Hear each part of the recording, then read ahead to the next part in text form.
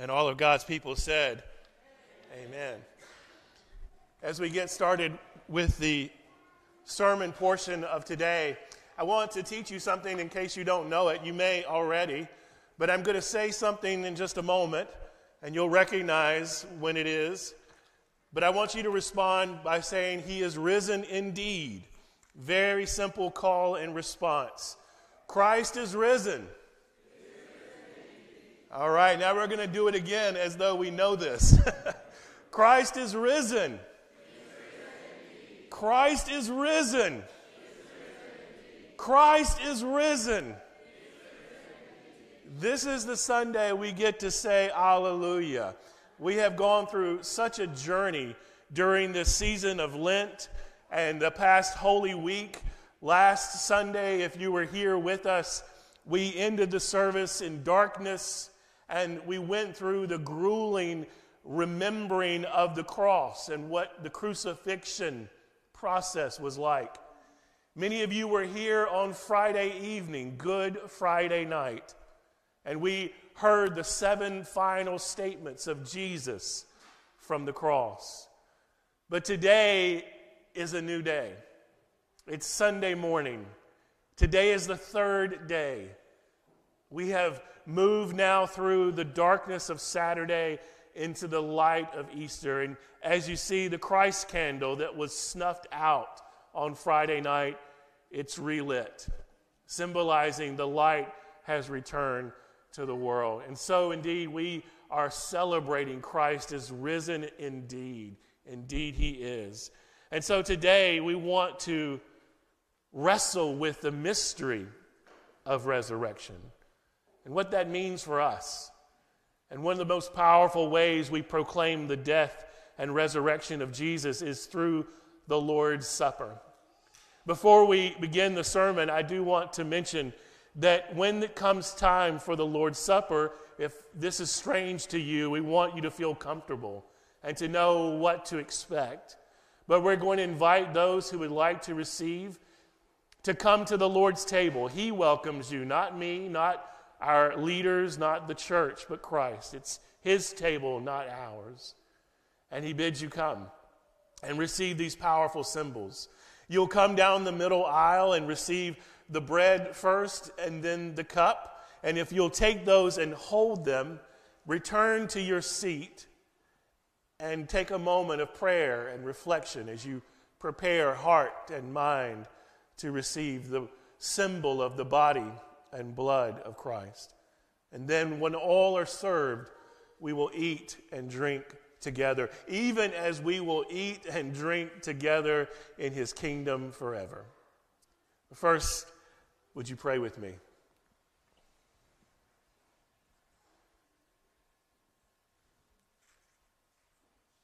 Lord, it is always with fear and trembling that I approach the Easter sermon.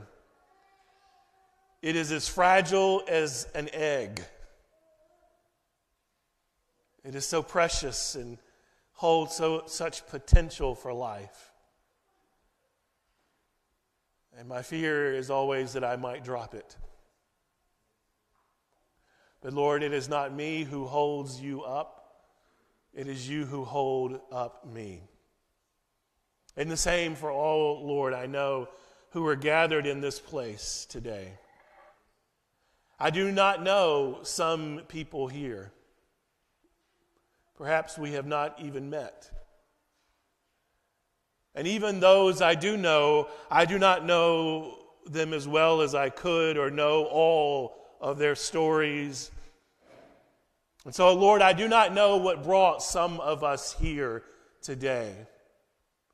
I do not know what tried to keep some of us away. A million things we could have done on Easter morning. Sleep late, early breakfast, a walk in the park, covering our heads and staying in bed. I do not know what brought some of us here today. And I do not know what some of us are struggling with. I do not know what fears or doubts some of us have. I do not know what anger or hate some of us may harbor. I do not know what doubt some of us have about why this is all happening or why even come to church. I do not know what some of us need to hear. I do not know what some of us need not to hear today. God, I do not know anything, but I know you. And I know that you know. You know all. So God, as we said with our little children, let us have ears to hear. In Jesus' name, amen. It's such a joy to see so many new faces and visitors. In fact, I would say most of our regular multination people are not here today. We're an international church. We are all internationals here today.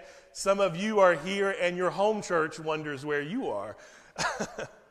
But our people travel, they go home to their homelands, they go visit family here in different parts of Germany. Some are simply taking a much-needed vacation holiday. But you are the ones who are here. And so we keep it very simple on Easter Sunday in the international English-speaking church like ours.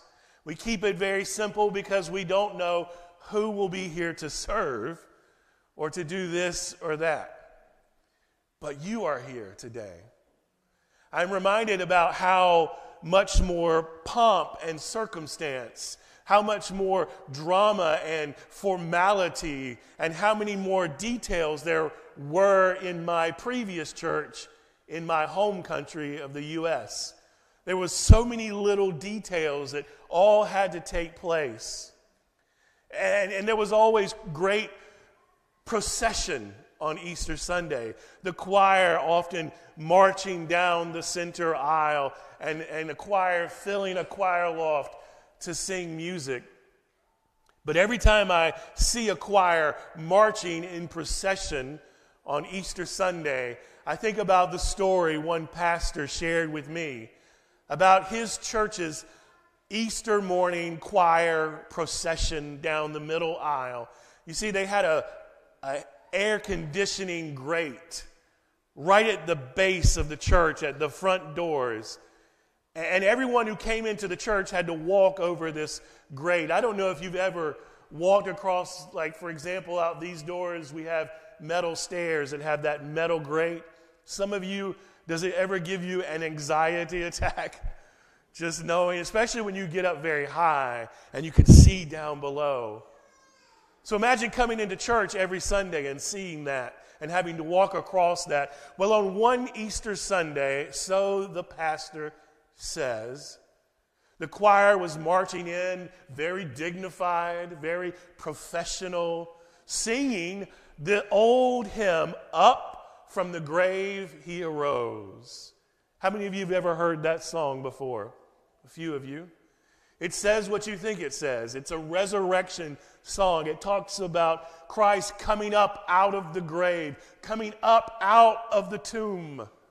And as the choir is singing it, one lady was wearing her fancy Easter shoes with long, spiky, high heels.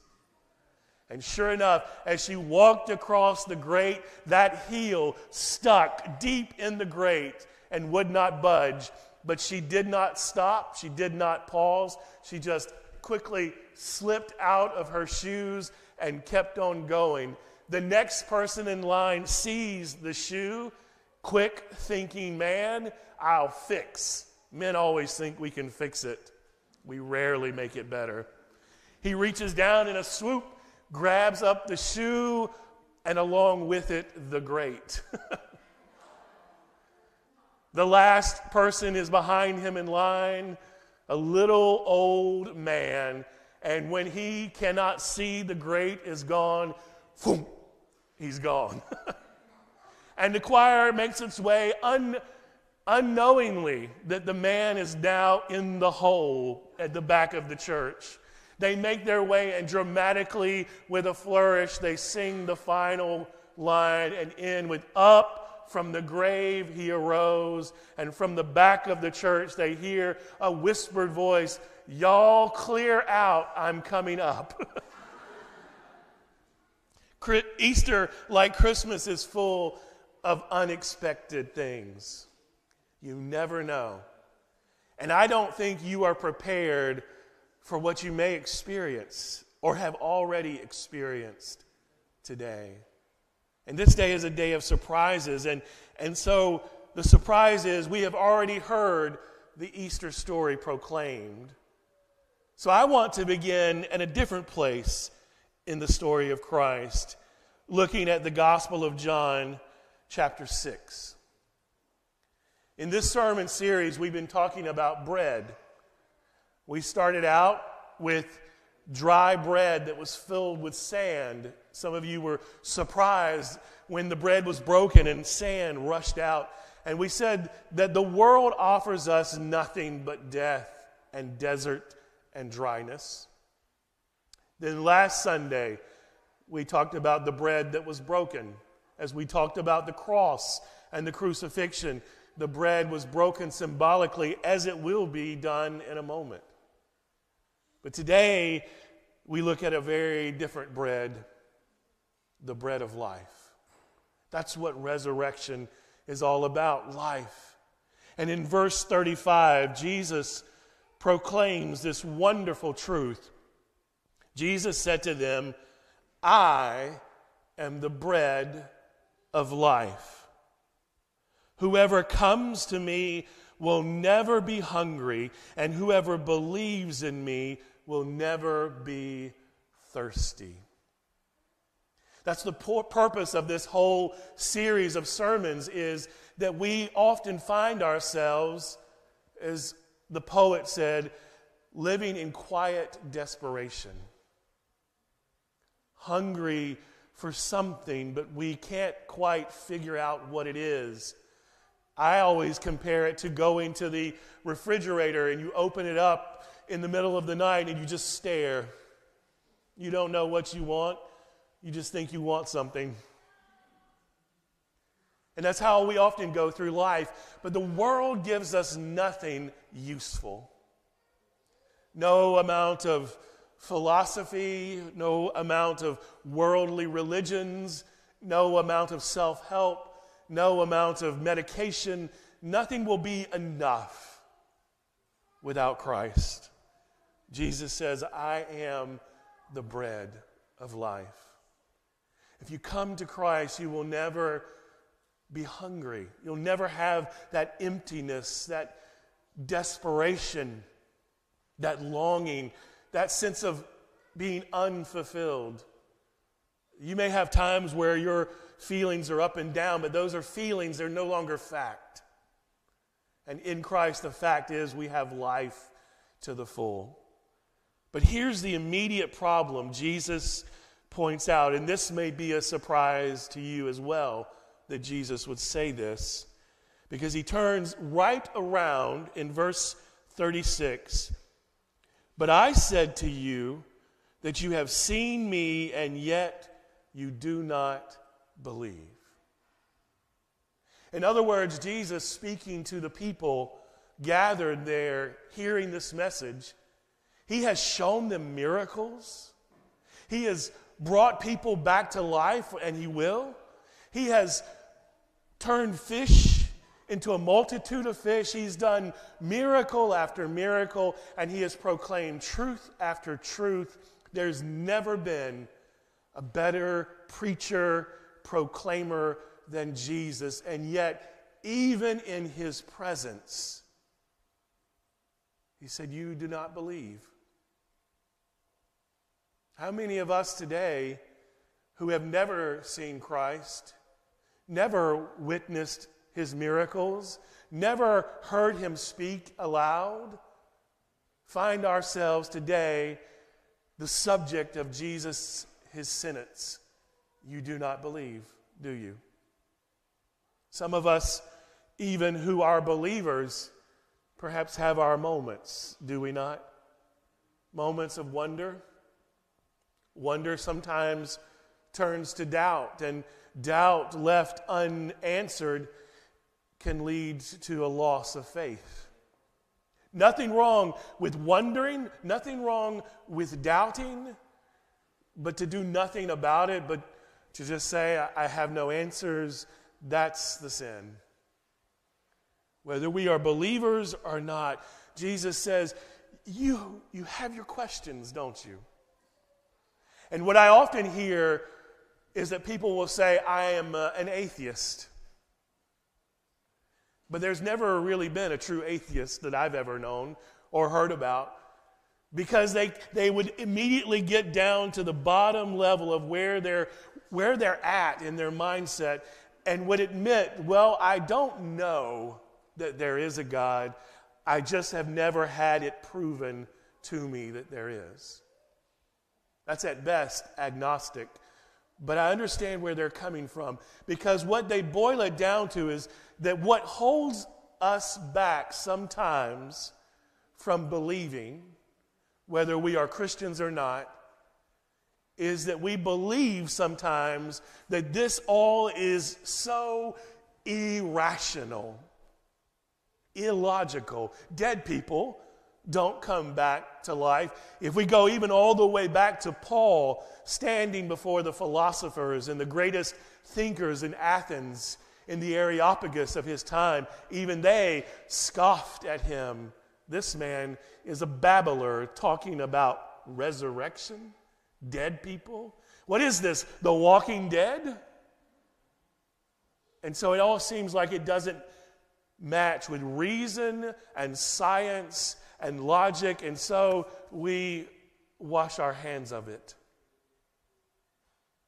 But I'm not so sure that we have to have one or the other, reason or faith. I'm not the type of person who is often forced to choose one thing or the other. I'll give you an example. Maybe about 10 years ago, I was traveling with my family to Amsterdam, and I'm a cheapskate. I'm a very cheap person. I always find the cheap hotel, and then I tend to pay for it later. So I found this very cheap hostel to stay in. And as we're checking in, this place, I'll fast forward for a moment. When we get into the room, we find that where there should be one of those little glass lookholes, there's just a hole. And where there should be a floor in front of the door, there's just a hole. And where there should be a clean bathroom, there's just a whole lot of mold. And it's nasty.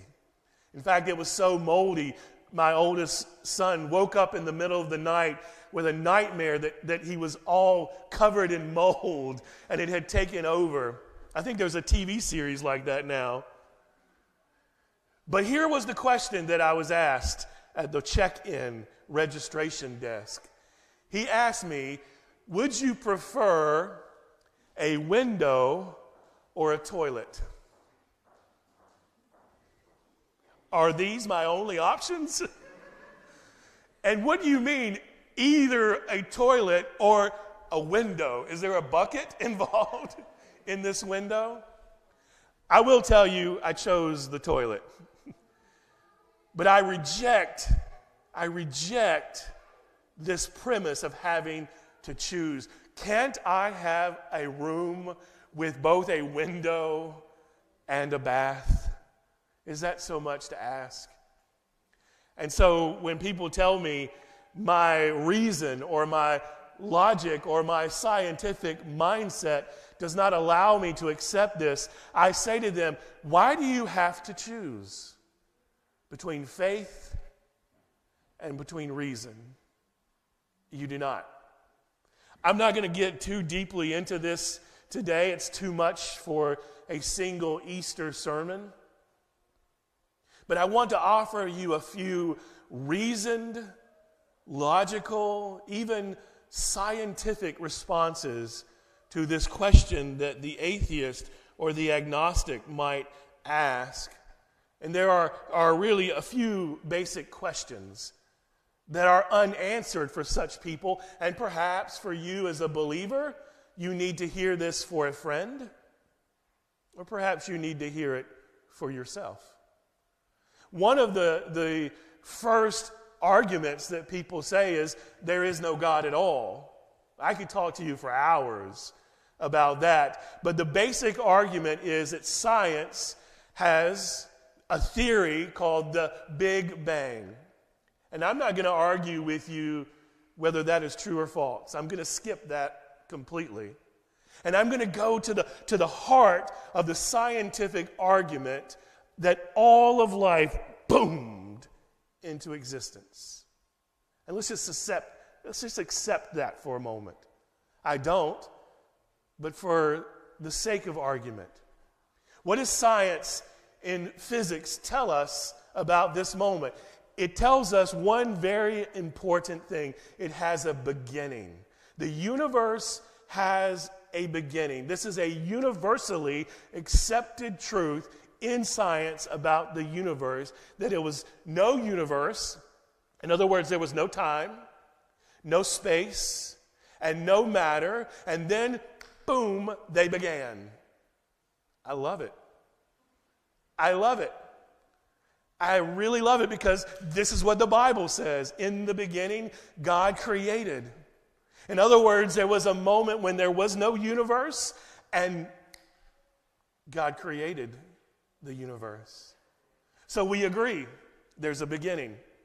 Here's another wonderful physics truth and a scientific premise that's true of all scientific experimentation, that if something has a beginning, it has to have a cause.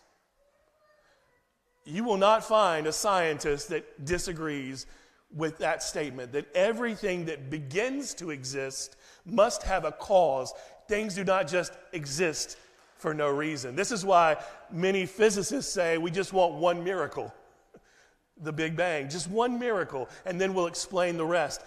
But if something has a beginning, it must have a cause. We agree again, don't we?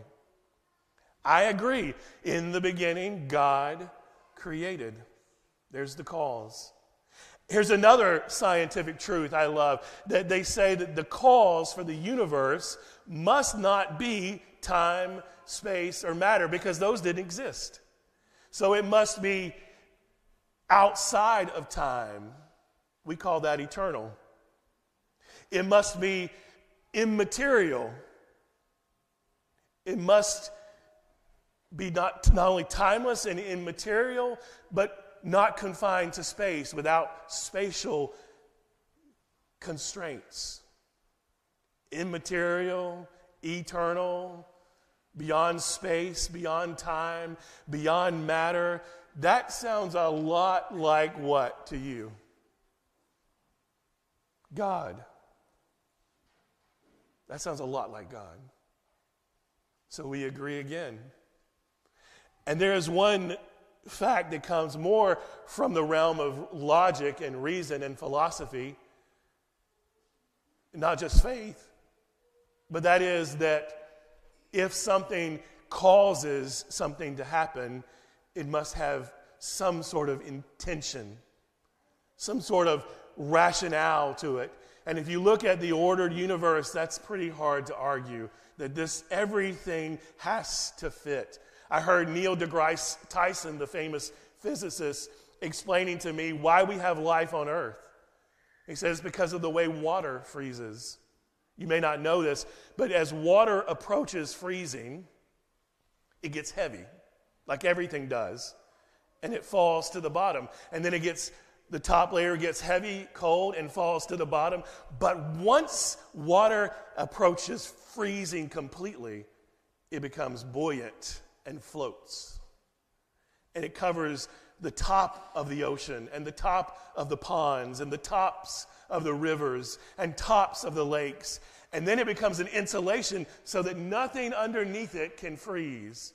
And that is why fish don't freeze to death. They can live under there. And he says, this is Neil deGrasse Tyson, famous modern physicist, this is the only reason that we have life on the planet is because the top layer freezes and doesn't fall. And we don't know why. I would say I know why. The next question people have, if we can agree that that's more evidence for God, and there is no evidence that I've ever heard against God, what about Jesus? I want you to bear with me because I think this is so important. I don't want us to leave here without hearing all of this. That when we hear about Jesus, the argument is often this. I love this one. Well, Jesus died, and it was hundreds of years after his death before the Gospels were written. Have you ever heard that? Well, number one, there's no historian, atheist historian, secular historian, or religious historian that agrees with that. That's a internet, that's a YouTube, that's a TikTok rationale. We know that the Gospels were written 30 to 50 years after Jesus. That's one lifetime. Do you understand what that means? That means that when the Gospels were written and being spread out throughout the world, there were people who were alive that could have said, this is all made up. In fact, even the first century Jewish historian, Josephus, who was not a Christian, not a believer, a secularist, tells the same story. There was this man, Jesus, he died on a cross, and his followers say he rose from the dead. That's all contemporary. And you may say, well, that's still a long time, 30 to 50, even 100 years. How many of you believe in Alexander the Great? Raise your hand. Believe he lived? Believe he existed? Alexander the Great died in 323 BC. When was his first account written down that we have preserved through antiquity? 300 years after he died. But guess what? We don't have that. That's gone. That's lost. We only have a copy of a copy of a copy of it that was written 1,000 years after the first copy.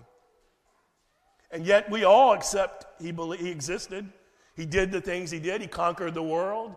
So if you compare 1,000 years to the Gospels, it's like the difference between writing a book and sending a tweet. It's instant. And I want to give you one even better. 1 Corinthians chapter 15. 1 Corinthians chapter 15.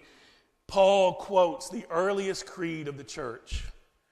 For I handed on to you of first importance what I in turn had received, that Christ died for our sins in accordance with the Scriptures, and that he was buried, and that he was raised on the third day in accordance to the Scriptures.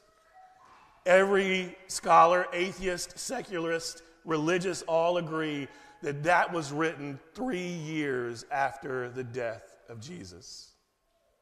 Now that's a news flash in the ancient world. All of this comes together to prove to us, and there's a great book you should read by Lee Strobel called A Case for Christ. Lee was an atheist lawyer. He was a lawyer who was convinced there was no God, and lo and behold, Lee Strobel's wife gets saved. And she comes home talking about Jesus. Jesus, Jesus, Jesus. Oh, Jesus. And he decides he's had enough of this, so he endeavors to write a book disproving the historical accuracy of the Gospels. And he worked on it for years. He interviewed the most liberal, secular, atheist scholars he could find. And guess what happened by the time he finished writing the book? He said, I cannot doubt that Jesus is Lord, and that Jesus is who the Gospels say that he is. So my friends, on this Easter Sunday, we've got two choices about Jesus. We can either say Jesus was a liar or he was a lunatic, because he said he was the Son of God. And we can say of his disciples that they were either liars or lunatics, because every last disciple, every single one of them, was willing to and did die for this proclamation. Would you die for a lie if you didn't have to? And yet they died. But I'll give you one better proof, if you will. You could take all that fact and science and reason and logic and historical accuracy, just set it to the side. Here's the evidence I have for that Christ lives. I know my Redeemer lives because he lives in me. I have experienced him. I grew up in a hard family that did not go to church. My grandmother took us to church, but it was more a punishment than a reward. And I never believed until I experienced it. We said this is the bread of life. Taste and see. The Lord is good. Jesus closes his message by saying, everything that the Father gives me will come to me. And anyone who comes to me, I will never drive away. For I have come down from heaven not to do my own will, but the will of him who sent me. And this is the will of him who sent me, that I should lose nothing of all that has been given to me, but raise it up on the last day. This is indeed the will of my Father, that all who see the Son and believe in him may have eternal life, and I will raise them up on the last day. I have experienced the power of resurrection in my life, where I should be dead today. I have no doubt about it. I should be on the streets at best. And my story is not so dramatic. It's just so mine and real. And if you look around at the faces of others, they have experienced this as well. They have the proof in their life and in the transformation of life, where there was hopelessness, hope, despair, joy, no purpose, direction, and purpose. And remember your own story, those who struggle today. Jesus has come. He brought life. He offers that life to us all. This is the reason why we come to this table now at the close of our service. The Bible tells us that it was on that last night with his disciples, the last night of freedom. They were in an upper room sharing in the Passover meal. And Jesus, in the midst of the meal, we're told he took the bread and he broke it, saying, "This is my body given for you. Take and eat." Yes, this is just bread, but it's a symbol of something very real and spiritual in this very room. The truth that Christ was broken for you, for you. In the same way, we're told that he took the cup.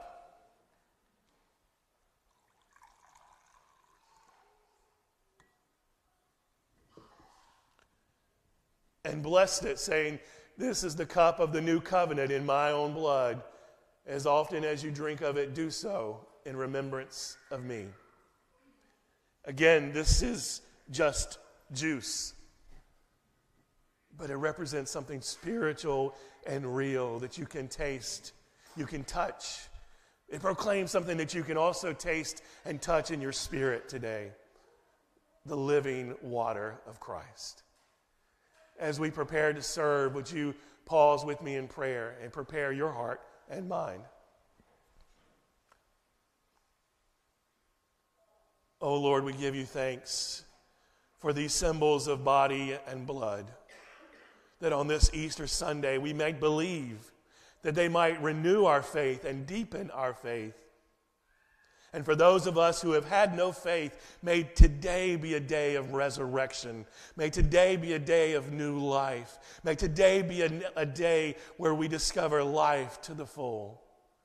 Eternal life begins here, now, today. In Jesus' name we pray. Amen.